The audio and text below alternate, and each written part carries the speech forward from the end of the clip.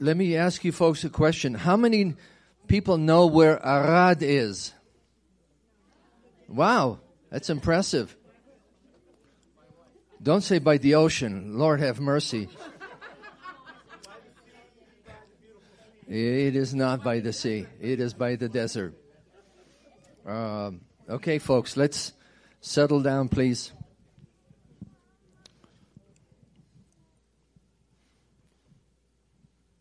It's a blessing to have George and Rivka Witten, who come from Arad. Thank you. Actually, I'm going to give the basic description or whatever of our ministry, but this is our first time here, so I was going to share a few words with you, although I do see a number of familiar faces, a few here, and they're there too.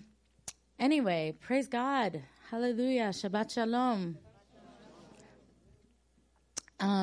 So my husband and I minister full-time in Israel, and we are currently touring around the United States for a couple months, and we always make a stop in Denver because we have some very close friends here who are with us today, Heidi and John and their family. And we are, what we basically do in Israel is we open our home on Friday nights, and we make a big meal for about 40, 50 people, and we invite people to come. And so we've had lots of people, believers, unbelievers, lots of Israelis come, and we've seen a number of them come to know the Lord over the 10 years we've been doing this. And it is just, it's an honor and a privilege to serve him in the land. And we live out in the middle of the desert. Who's been to Israel?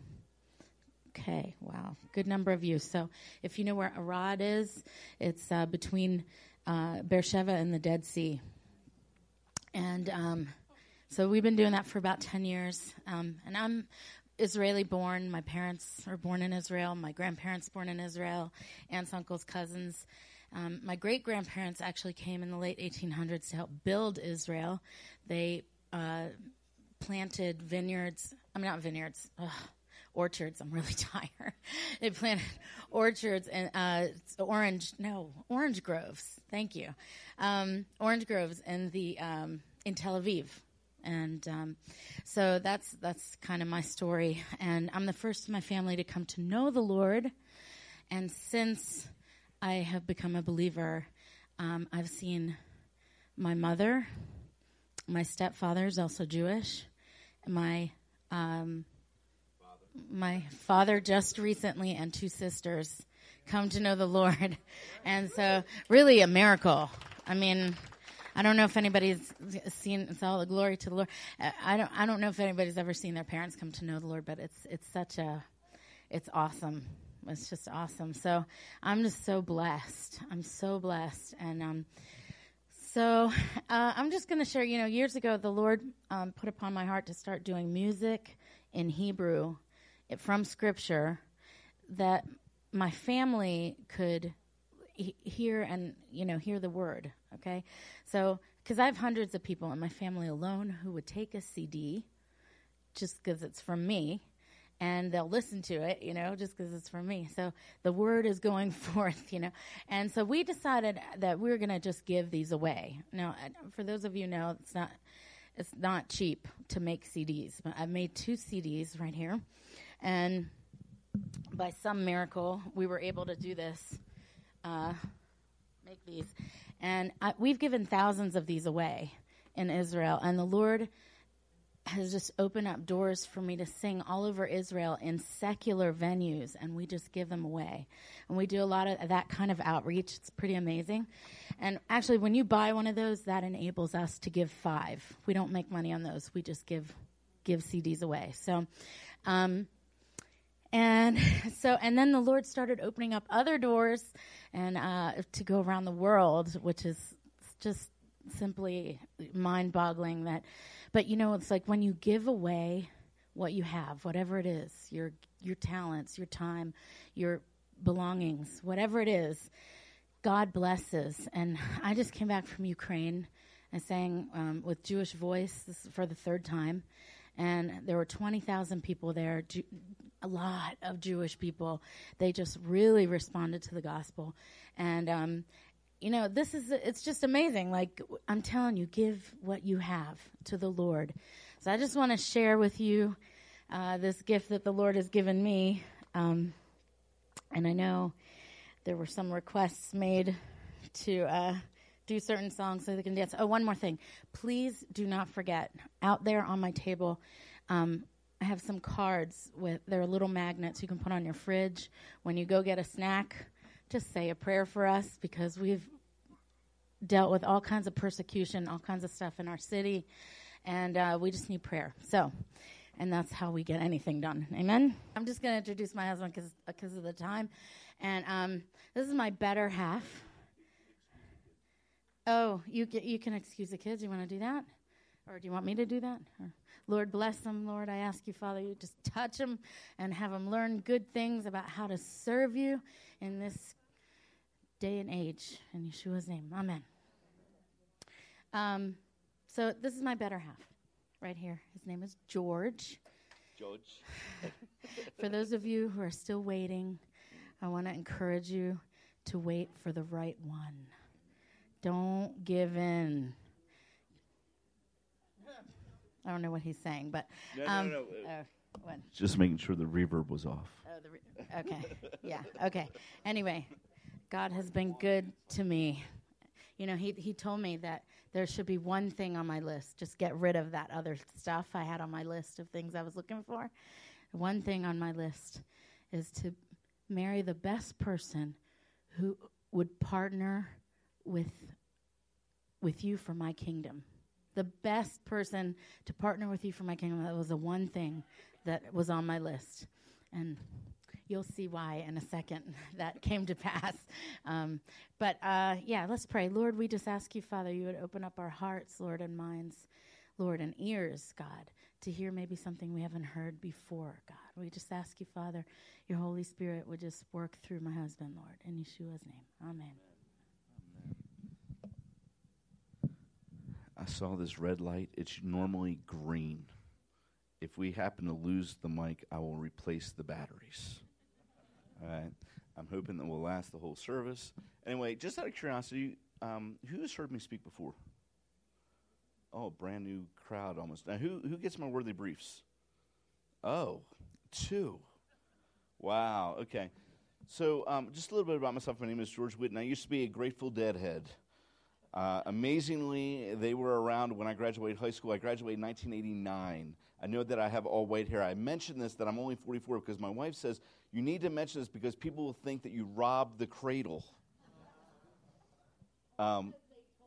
Yeah, only because they told you. Anyway, in 1989, I had a song called Touch of Gray. I've had white hair. I've always had white hair ever since I was little. My hair has turned completely white. It happened basically the same time I got married and the same time I moved to Israel. So I'm not sure which to blame, marriage or Israel, or maybe a combination of the two. I'm not sure. But anyway, I got radically saved in 1996, and very early on, my heart has always been for revival. The very first ministry I ever did was an inner city ministry inside of Baltimore City in a place called Pigtown. And the one thing the Lord showed me very early on is that the Jewish people are the key to worldwide revival. Way back when, there was a bunch of Jewish people who got together, and they're trying to figure out, what do we do with the Gentiles that believe? And so James actually stands up and he quotes this verse, and he says, in that day I will raise up the tabernacle of David, which is fallen down, and repair its damages. I will raise it up on its ruins and rebuild it as in the days of old, that they may possess the remnant of Edom, and all the Gentiles who are called by my name, declares the Lord who does this. Here's Yaakov. He goes ahead and quotes this passage. But this is not the conclusion of the passage. The passage actually continues on. This is verse 14. I will bring back the captives of my people Israel. The prophecy is being fulfilled in our day. They're coming back to the land. 1948, Israel became a nation again. It says this, and they shall rebuild the waste cities and inhabit them. Now, the city that my wife and I live, we live in the city called Arad. If you forget it, between Arad and a hard place. Okay. So now the city of Arad is the only city that has an ancient high place that is from the days of the kings. When God told just the different kings to destroy the high places. Josiah came to Arad, but there was no high place to destroy. Why? Because it was actually already buried by Hezekiah.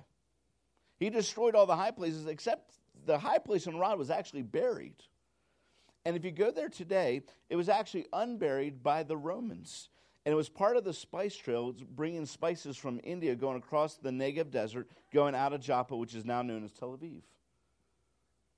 If you go there today, you'll see an ancient Israelite altar with an ancient Israelite Holy of Holies, where they have a replica of the Ten Commandments that are on display at the Israel Museum of the Bible. Or, I'm sorry, just the Israel Museum in Jerusalem. And so you have to understand that this place God called an abomination. Why? Because they were mixing the holy with the profane. Arad is also very key in understanding history, because this is the city where the spies first spied out the land before the land was conquested. If you come into the city, on the left-hand side, you'll see these huge snakes and these huge vultures at the top. And as soon as you come into the city, it is a spiritual stronghold over our city. There's a sect of Orthodox Jews there called the Gur Hasidim.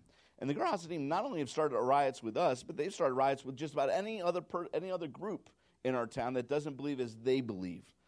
And this sect of Orthodox Jews believe that we are polytheistic, that we worship three gods, and so that we are idolaters, and so we actually should be stoned according to the Torah. And so this is why we face such opposition in our town. We've had cars, tires slashed. We've had situations where ministry centers have been firebombed. We've had protests outside of our house. We've had Brit Hadashahs torn up and thrown into our yards. We've had Messianic books burned and thrown into our yards. We basically have seen it all.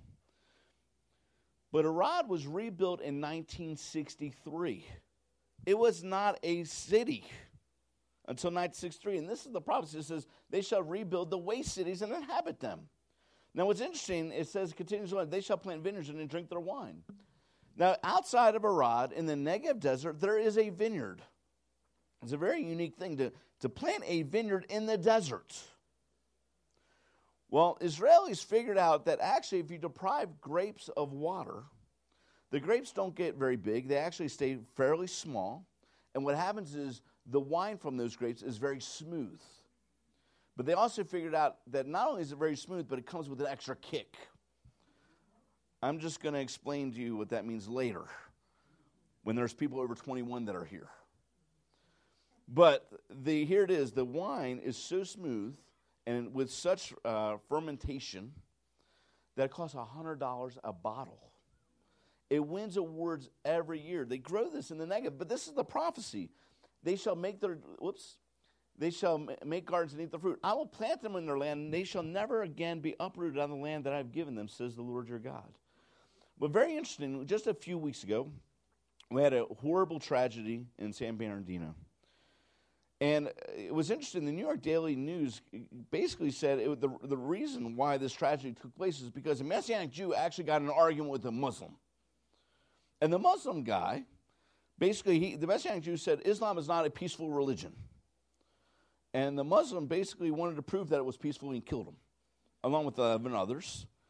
But what's interesting is that the father later on said that he had an obsession with Israel. And he said, you should stop worrying about Israel. Why? Because within 2 to 3 years, Israel will be eradicated out of the land. He doesn't understand the prophecy. They shall never again be uprooted out of the land. Shall never begin uprooted. But now, ready for this? This is the prophecy that's being fulfilled in our day. These are the events happening in our day that we are seeing. But buried in the middle of this prophecy is verse 13. Behold, the days are coming, declares the Lord, when the plowman shall overtake the reaper, and the treader of grapes of him who sows the seed, and the mountains shall drip with sweet wine, and all the hills shall flow with it. It's a very unique passage. It talks about basically a harvest so abundant that the person is sowing is reaping what he just sowed. It's so abundant he can't handle the harvest. We can get so focused on the fact that we are living in the days where we see evil rising above. We can get focused on the tares and forget the fact that we are actually alive for the greatest harvest the world has ever seen. What people forget is, or what people don't understand is where we are on the population chart. Just as corn sprouts up, you plant corn, you wait, and you're hoping that it even breaks through the soil. It finally breaks through the soil, and you think to yourself, how is this thing ever going to produce real corn? I mean, it's so little. And it seems to grow very, very slow, and then all of a sudden, at some point, it just takes off growing. Well, this is the human population chart. This is actually, you'll see here, starts at 0. This is basically the time of Yeshua. It was essentially flat all the way to about 1800s. In 1880, we reached our first billion people in the world. Now, in 1930, we got to our second billion people, and right now we're at 7.5 billion people. This looks like something sprouting up, getting ready to take off. If the Lord decides to tarry for another 10 years, we may get to 10 billion people. Now, let me put this in perspective. I believe there has been a remnant that has been saved, and has been saved through all generations. A remnant is being saved today. You can add up, let's say a remnant got saved for the first 2,000 years. The remnant that getting saved in the first 2,000 years, the remnant that gets saved in our generation will be greater than the remnant getting saved for 2,000 years. And you're alive for such a time as this. The Lord spoke to me very early on. The key to revival was really to reach the Jewish people with the gospel. There's a lot of ministries that say, bless them and you'll be blessed. But those ministries very often do not talk about the need for their salvation. I mean, just 2 weeks ago, or maybe it was last week, the Pope said, we don't need to share the gospel with the Jewish people. Now, Yeshua, when he came, he shared the gospel with who? With the Jewish people. If he shared with, and Paul says, share with them first, and also to the Greek. And so here it is. The key to revival now, and understanding all these things, is that we are here, and the remnant gets slaved here is actually greater than all of this for 2,000 years. We have to understand where we are. We can get so focused on the tares. Look, I do the news every day, Monday through Friday. I mean, believe you me, the world is upside down, inside out. But when the Lord spoke to me about moving to Israel, I didn't know how I was going to get there. And the Lord spoke to me in 1998 and said, you need to start a website. And I started a website called Worthy News. And so we cover what's happening around the world, what's happening in Israel, what's happening in the United States, and what's happening to believers around the world. Now, every time I go back and forth between the United States and the U.S., I mean, between the United States and Israel, I always feel like I'm in a time warp. You have to understand that in 2002, I left the Christian Coalition. Now, the Christian Coalition was the leading organization for lobbyists for values of believers in Washington, D.C. When I left in 2002 and 2003, the issue of gay marriage wasn't even a topic. That was 13 years ago. It wasn't even a topic, and now the Supreme Court has passed it through the land. Now, over the summer, we had a lot of different things happen, but the main thing that is a threat to Israel is this Iranian deal. Now, to put it in perspective, about 2 years ago, ISIS retook Mosul and took the Bank of Mosul. When they took the Bank of Mosul, it became the richest terrorist organization overnight. They had $2 billion in assets. Okay, $2 billion in assets. To give you a perspective about this Iranian deal, since 1948, all the way to now, the amount of money that Israel has received in foreign aid from the United States is totaled $124 billion. $124 billion. In 70 years, Israel received $124 in foreign aid. But this Iranian deal will unlock to Iran $150 billion. $150 billion. If you thought what ISIS could do with $2 billion, what do you think a terrorist state that calls for death to Israel and death to America is going to do with $150 billion? Just to put things in perspective. Now, the Iranian deal, very interesting. Inside of this deal, there was an article that was added at the last moment. It's called Article 10. And Article 10 talks about all threats of sabotage, that the signers of this agreement have to protect Iran against all threats of sabotage. You have to understand that Israel will not allow Iran to get the bomb. I believe that wholeheartedly. Over the summer, Israel did drills in Greece. It's a very interesting thing. They were doing drills in Greece, and they were sending commando units over to Greece, and then they were doing these missions inside of abandoned mines. Why? Well, the distance from Israel to Greece is the same distance from Israel to Iran. They were doing abandoned mines because they don't have a layout. They don't know exactly the layout of the Iranian nuclear facilities, but it's sure enough they're going to have to go in there to dismantle it. Israel's been fighting a covert war with the Iranians for 10 years. We've had situations where viruses have slowed down their enrichment programs. We've had different situations where scientists have died. But this deal that was added at the last moment, it was added at the last moment, basically is to prevent any acts of sabotage. And we wonder how it says in Zechariah 14 that all nations come against Israel. Well, here in this agreement, in this clause, basically it says the United States actually has to protect Iranian nuclear facilities against all acts of sabotage, including Israel. This is a horrible deal. Now, continuing on, the IAEA, the International Energy Atomic Agency, has said they were working toward the bomb. Why? You have to understand the Iranian mentality, the mindset of Shiites and the mindset of Sunnis, but more so of Shiites. They believe their Mahdi, their Mashiach, their Messiah is coming. And in order for their Messiah to come, they must eradicate the little Satan and the great Satan. The little Satan is Israel. Most Americans don't understand the great Satan is us. They've been preaching hate to us and praying death to America. And we don't add the spiritual element into these peace talks. And so now they went ahead and tested another mid-range ballistic missile. And it wasn't stopped. There wasn't anything. Why is it a mid-range? Why is this a threat? Because that's the exact range to Israel. Israel faces so many different threats. Now, I want to give you a little story of hope. Now, I know you can't see this. This is actually is 9/10, the day before 9/11. And what happened, there was actually a double rainbow. I know you can't see it here. Oh, now you can see it. Very good. Thank you, Isaac. This is a rainbow here, and there's actually another rainbow that's faint, and this is the Freedom Tower. What I loved about this is when I saw this, I said, my goodness, we can get so focused on the fact that, the United States has become like Sodom and Gomorrah. But praise God that Abraham was given the promise. If I found just 10 righteous in Sodom and Gomorrah, he would not destroy it. And when I looked at this picture, I said to my wife, this is a very unique thing that happened at 9/10. But what was really strange was the next day, 9/11, I was sitting in my house in Arad, and there was a freak lightning show. The lightning storm went on for over 30 minutes. I have never seen a lightning storm like this. It didn't stop. It was like God's fireworks putting 4th of July. I mean, it was so surreal. But the fireworks are actually happening also in Saudi Arabia. This is the Grand Mosque in Saudi Arabia. And just before, the 6 o'clock prayers, just before the 6 o'clock prayers, which is what time in the United States? Just before 10 o'clock in the morning. 14 years later to the day, and it very well could have been to the minute. We don't know exactly what minute this took place, but 9:52, the first tower was struck. 14 of the 18 terrorists were Saudis, and all of a sudden, a lightning hits this crane and kills over 100 people. And one of the persons that died was an Iranian scientist. Now, continuing on, the crane was actually owned by the bin Laden family. The bin Laden family disowned bin Laden, but the bin Laden family is basically one of the largest construction companies in all of Saudi Arabia, and the crane was owned by the bin Laden family.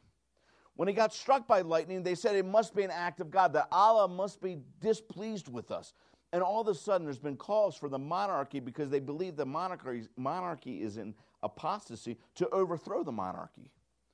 Now, according to Shiites, which is Iranians, and other factions, Hezbollah would also be considered Shia, they believe that they need to also retake Mecca, Medina.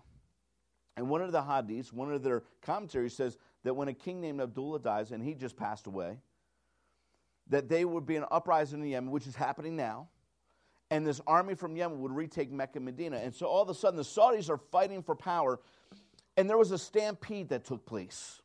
Over 1,000 people died, and the Saudis went ahead and beheaded 28 of their own officials, trying to save face, trying to protect their monarchy. What was really bizarre about this, this happened, you'll see here, you don't see it, October 5th. A week earlier, they were just chosen to head the UN Human Rights Panel.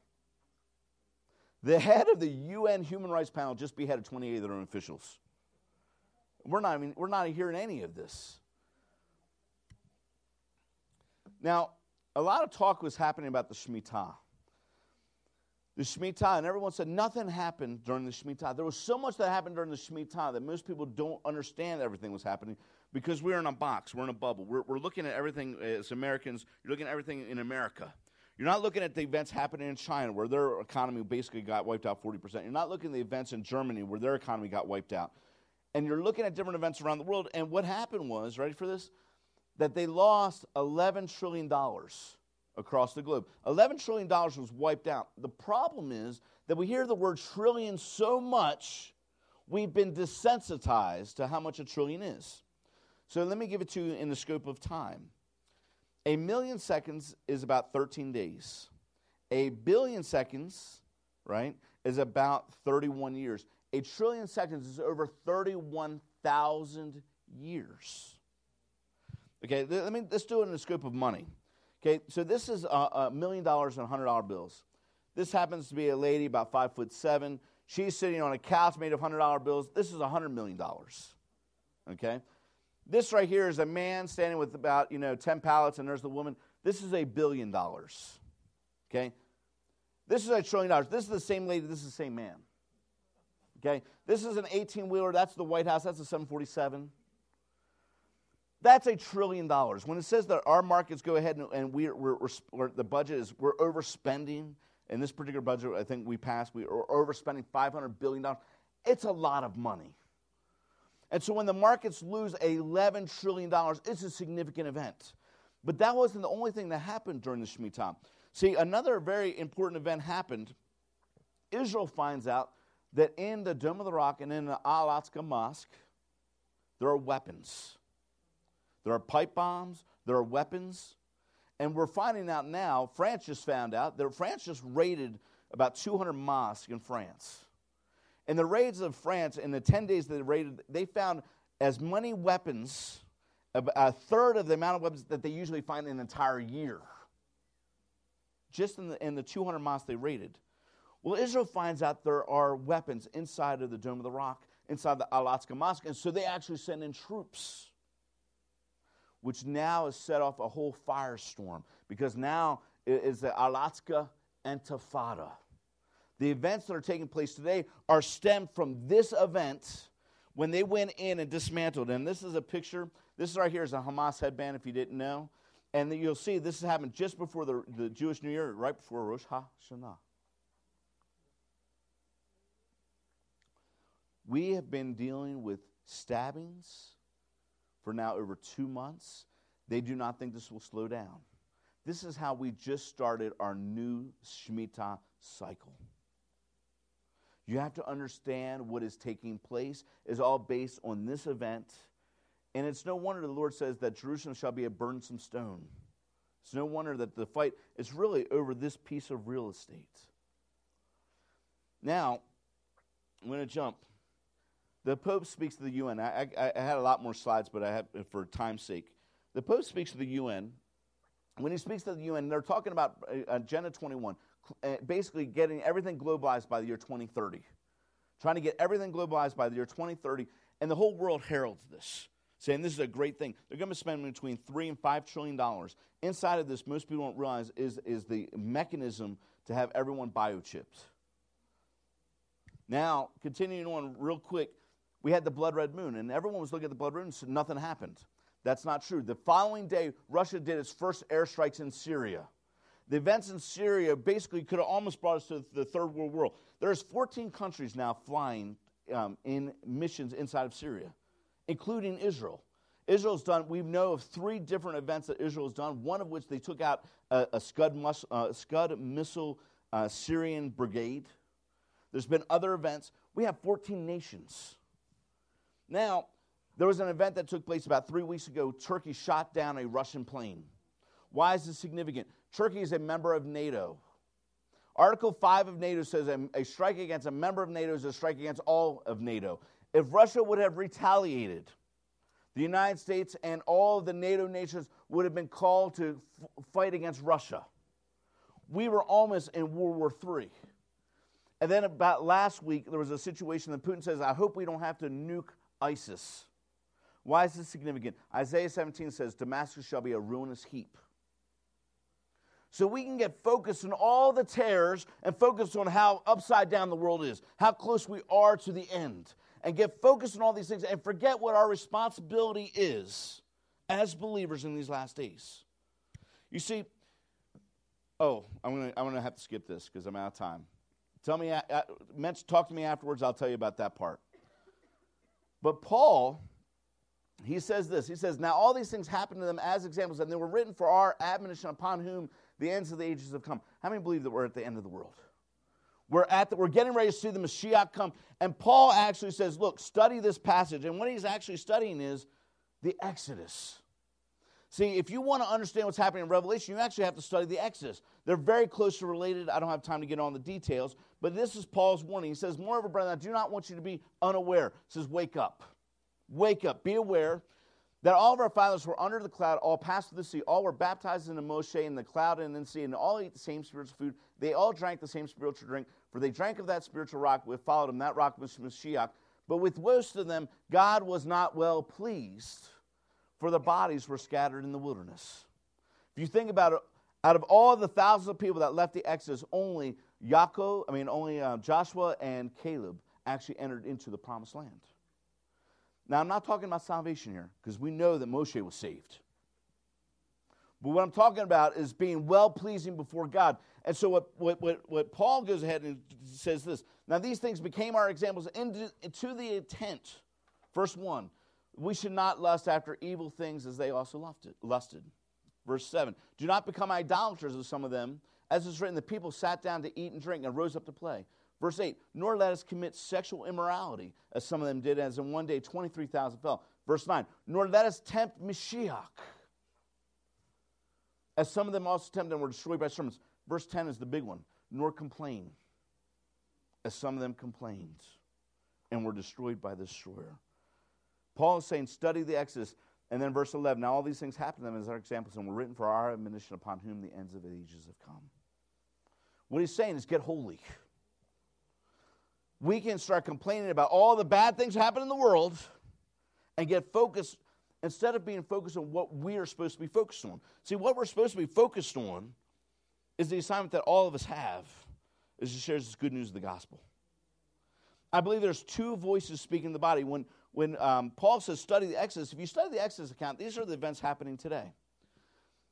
The spies. Then Moshe sent them to spy out the land of Canaan and said to them, go up this way into the south, go up into the mountains and see what the land is like, whether the people who dwell in it are strong or weak, few or many, whether the land they dwell in is good or bad, whether the cities inhabited are like camps or strongholds, whether the land is rich or poor, and whether they are forested or not.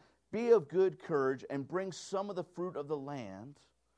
Now this was the season of the first ripe grapes. When are grapes harvested? In the fall. We realize that we're working according to God's prophetic plan, that he came during the spring feast, and he's coming again during the fall feast. He's saying the preparation for the 10 spies is during the fall feasts. The harvest is being prepared for us. This is a picture for us. There's 12 spies that were sent out to land. Now they departed and came back to Moshe and Aaron and all the congregation of the children of Israel in the wilderness of Paran at Kadesh. And they brought back word to them and to the congregation and showed them the fruit of the land. Then they told him and said, we went to the land which you sent us. It truly flows with milk and honey, and this is its fruit. Nevertheless, the people who dwell in the land are strong. The cities are fortified and very large. Moreover, we saw the descendants of Anak there. Who are the descendants of Anak? It says this, but the men who had gone up with them said, we're not able to go against the people, for they are stronger than we. They gave the children of Israel a bad report of the land. They complained, which they had been spied out, saying, the land which we have gone out as spies is a land that devours its inhabitants. And all the people we saw in it were men of great stature. There we saw the giants, the descendants of Anak come from the giants, and we were like grasshoppers in our own sight, and so we were in their sight. I believe there's one voice that's speaking to the body. 10 spies coming out. They're speaking to the body, and they're saying, America is doomed. We'll never have a revival in Las Vegas. We'll never have a revival in New York City. We'll never have a revival. All these cities are like Sodom and Gomorrah. There's spiritual giants there. The cities are fortified. We'll never take it. Who was alive in 1967? I just want to see who was older than I was. I'm sorry. I was born in 1971. 1967, a very unique time prophetically. Israel retakes Jerusalem. On the cross streets of Ashbury and Haight, in the middle of San Francisco, which we would call Sodom and Gomorrah, on the intersection of Ashbury and Haight, a revival broke out called the Jesus Movement. And during the Jesus Movement, more Jewish people came to faith during those 7 years than all 2,000 years combined. It happened at a time when everything looked the most bleak. I mean, the world must have been thinking, believers at that time must have been thinking, oh my goodness, there's false love, false peace. This whole hippie movement's going to overwhelm. We're going to be destroyed. We're going to be wiped out. That's not what took place. Revival took place. It happened when it was the most dark. Those that were leading those revivals in San Francisco weren't listening to the 10 spies, saying there'll never be revival in San Francisco. They were listening to something. Now the 2 spies that came back, and then Caleb quieted the people before Moshe and said, let us go but once and take possession, for we are well able to overcome it. What was different about Caleb? What was different about Joshua? Look at what it says. But my servant Caleb, because he has a different spirit in him and has followed me fully, I will bring him to the land where he went, and his descendants shall inherit it. Caleb and Joshua were able to walk into all the promises of God. God wasn't displeased with Joshua and Caleb. They were able to walk into all the promises of God. And they spoke to the congregation of the children of Israel, the land which we passed through, the spied land, is exceedingly good land. If, the word is if the Lord delights in us, then he will bring us to the land and give it to us, a land which flows with milk and honey. Only do not rebel against the Lord, nor fear the people of the land, for they are our bread. Their protection has departed from them, and the Lord is with us. Do not fear them. The 10 spies, when they spied at the end, they looked at themselves and they didn't have something. They didn't have the God factor. What they looked at themselves, they said, we're grasshoppers in the sight of giants. If you look at yourselves in the midst of the world that we live in, you may feel like a grasshopper. But that is not how God looks at you. If you're truly in the Mashiach, then you are part of the priesthood of God. You're called more than conquerors through him that loved us. See, they had the God factor. If you take the God factor, of course you will feel defeated. But if God is for you, who can be against you? What we have to learn from Joshua and Caleb is they understand that God is with us. Now, if you start standing up for the Lord and start believing that God is going to take down the spiritual strongholds around your life, start taking the spiritual strongholds over Las Vegas, over New York City, over Denver, and start walking in holiness and righteousness, look what happened. And all the congregations had to stone them with stones. It's no wonder that you get opposition within the body itself when you start walking in the way that God has called us to walk. Now the glory of the Lord appeared in the tabernacle meeting before all the children of Israel. Then the Lord said to Moshe, how long will these people reject me? How long will they not believe me with all the signs I have performed among them? We are privileged to be alive for such a time as this, that we have seen now the restoration of Israel. We're seeing the restoration of prophecy being fulfilled in our very eyes. I could take the attitude of the 10 spies and never accomplish anything in the city that we live in. But I'm walking like Joshua and Caleb, and I believe what the scriptures tell me, that all of Israel shall be saved. There's 15,000 or so Jewish believers out of 6.5 million Jewish people in Israel. I could start feeling to myself, oh my goodness, they had the largest gay parade in Tel Aviv this year. I could get overwhelmed with the fact they're pushing for gay marriage. I could be overwhelmed by the fact that all of a sudden, obstacles upon obstacles are facing us. That is not what we're called. We're called to understand who we are. We're kings and priests of the Most High God. We're called to slay the giants. Even the greatest giant slayer, David, Eliab, his brother, fought against him. Now, Eliab, his older brother, when he spoke to the men, Eliab's anger was aroused against David. Why did you come down here, and with whom have you left those few sheep in the wilderness? I know your pride and your insolence of heart, for you've come down to see the battle. And David said, what have I done now? What is my cause? Now look what David does. he stands up against the giant. It says, then David said to the Philistine, you come to me with the sword and with the spear and with the javelin, but I come to you. He's not saying you need weapons. He's saying you need the Lord. He says, I come to you in the name of the Lord of hosts, the God of the armies of Israel, whom you defied. This day the Lord will deliver you in my hand, and I will strike and take your head from you. I want you to think about this. David didn't even have a sword in his hand. He went with him with a slingshot and 5 rocks, and he says to the giant, I'm going to take your head from you. That's chutzpah. See, what we need today is holy chutzpah. So start walking with this attitude that we will not be defeated. Start walking with the attitude, I'm going to slay every spiritual giant that is in front of me. Now notice this. He says, and this day I will give the carcasses of the camp of the Philistines. David wasn't just ready to slay the giant. He was ready to slay the entire army of the Philistines by himself. He wasn't seeing who was with him. He knew that God was with him. And one with God is an army that cannot be defeated. And then he continues on. Why? That all the earth may know that there's a God in Israel. See, we have to be put in a situation where it seems like nothing could possibly come out of this. And we have to be put in such a dark place that when God shows up, everyone knows it's God. Because they sure knew it wasn't David. And then if you notice here in verse 48, so it was when the Philistine arose and drew near to David, David hastened and ran toward the army. He was ready to take on the whole army by himself. And it says that all this assembly should know that the Lord does not save with a sword and spear, for the battle is the Lord's. We have to understand this battle that we face is not our battle. It is God's battle. We have a promise given to us. Arise and shine, for your light has come, and the glory of the Lord is risen upon you. For behold, darkness shall cover the earth, and deep darkness the people. But the Lord will rise over you, and his glory will be seen upon you. That's the same thing that happened to Joshua and Caleb. It's the same thing that happened to David. We got to start walking around with some holy chutzpah. Start walking around saying, I'm going to take the head off the spiritual giants. I'm going to start walking around with an attitude that God is going to bring forth revival. Every person I talk to, God's Spirit is going to be anointing through us to reach them with the gospel. We got to start understanding that God has placed us here for such a time as this to be part of the greatest harvest the world has ever seen. And you're privileged to be here.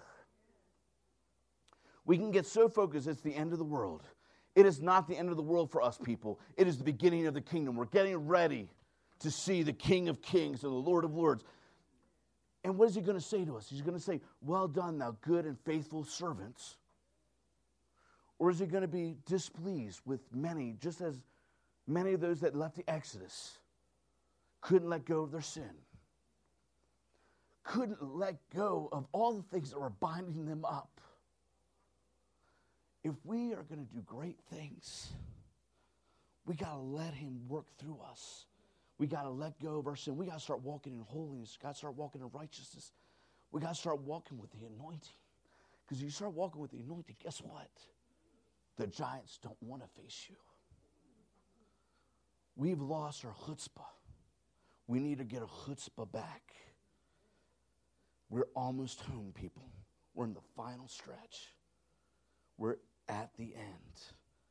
Let us finish the race stronger than when we started. You know, a relay race is very interesting. The baton has been passed from generation to generation. But the last runner is called the anchor leg. God has thought us so privileged to be part of this anchor generation. The strongest runners. You may feel like a grasshopper. Stop. Start realizing who you are in the Mashiach. For we are more than conquerors to him that loved us. So, Abba, Father, I ask you, Lord, that you would seal this word, Father. Father, I ask you, Abba. Father, we ask you, Abba, that your Spirit would come down in such power.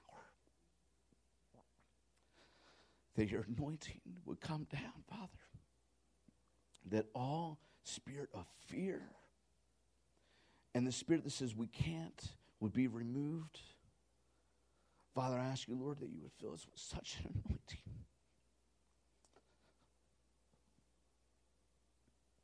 Father, we ask you, Abba, that you would empower us by your Son. Empower us by your Spirit to walk as you've called us to walk. in holiness and righteousness. We praise you, Abba. May revival be poured out upon this entire congregation. May they walk out of here changed. May they walk out of here walking out in boldness and righteousness. And so, Father, we thank you, Abba. B'Shem Yeshua Mashiach. Amen. Let's have the lights. I feel led to do things a little differently this afternoon. I don't know about you. I've been blessed by this word, George.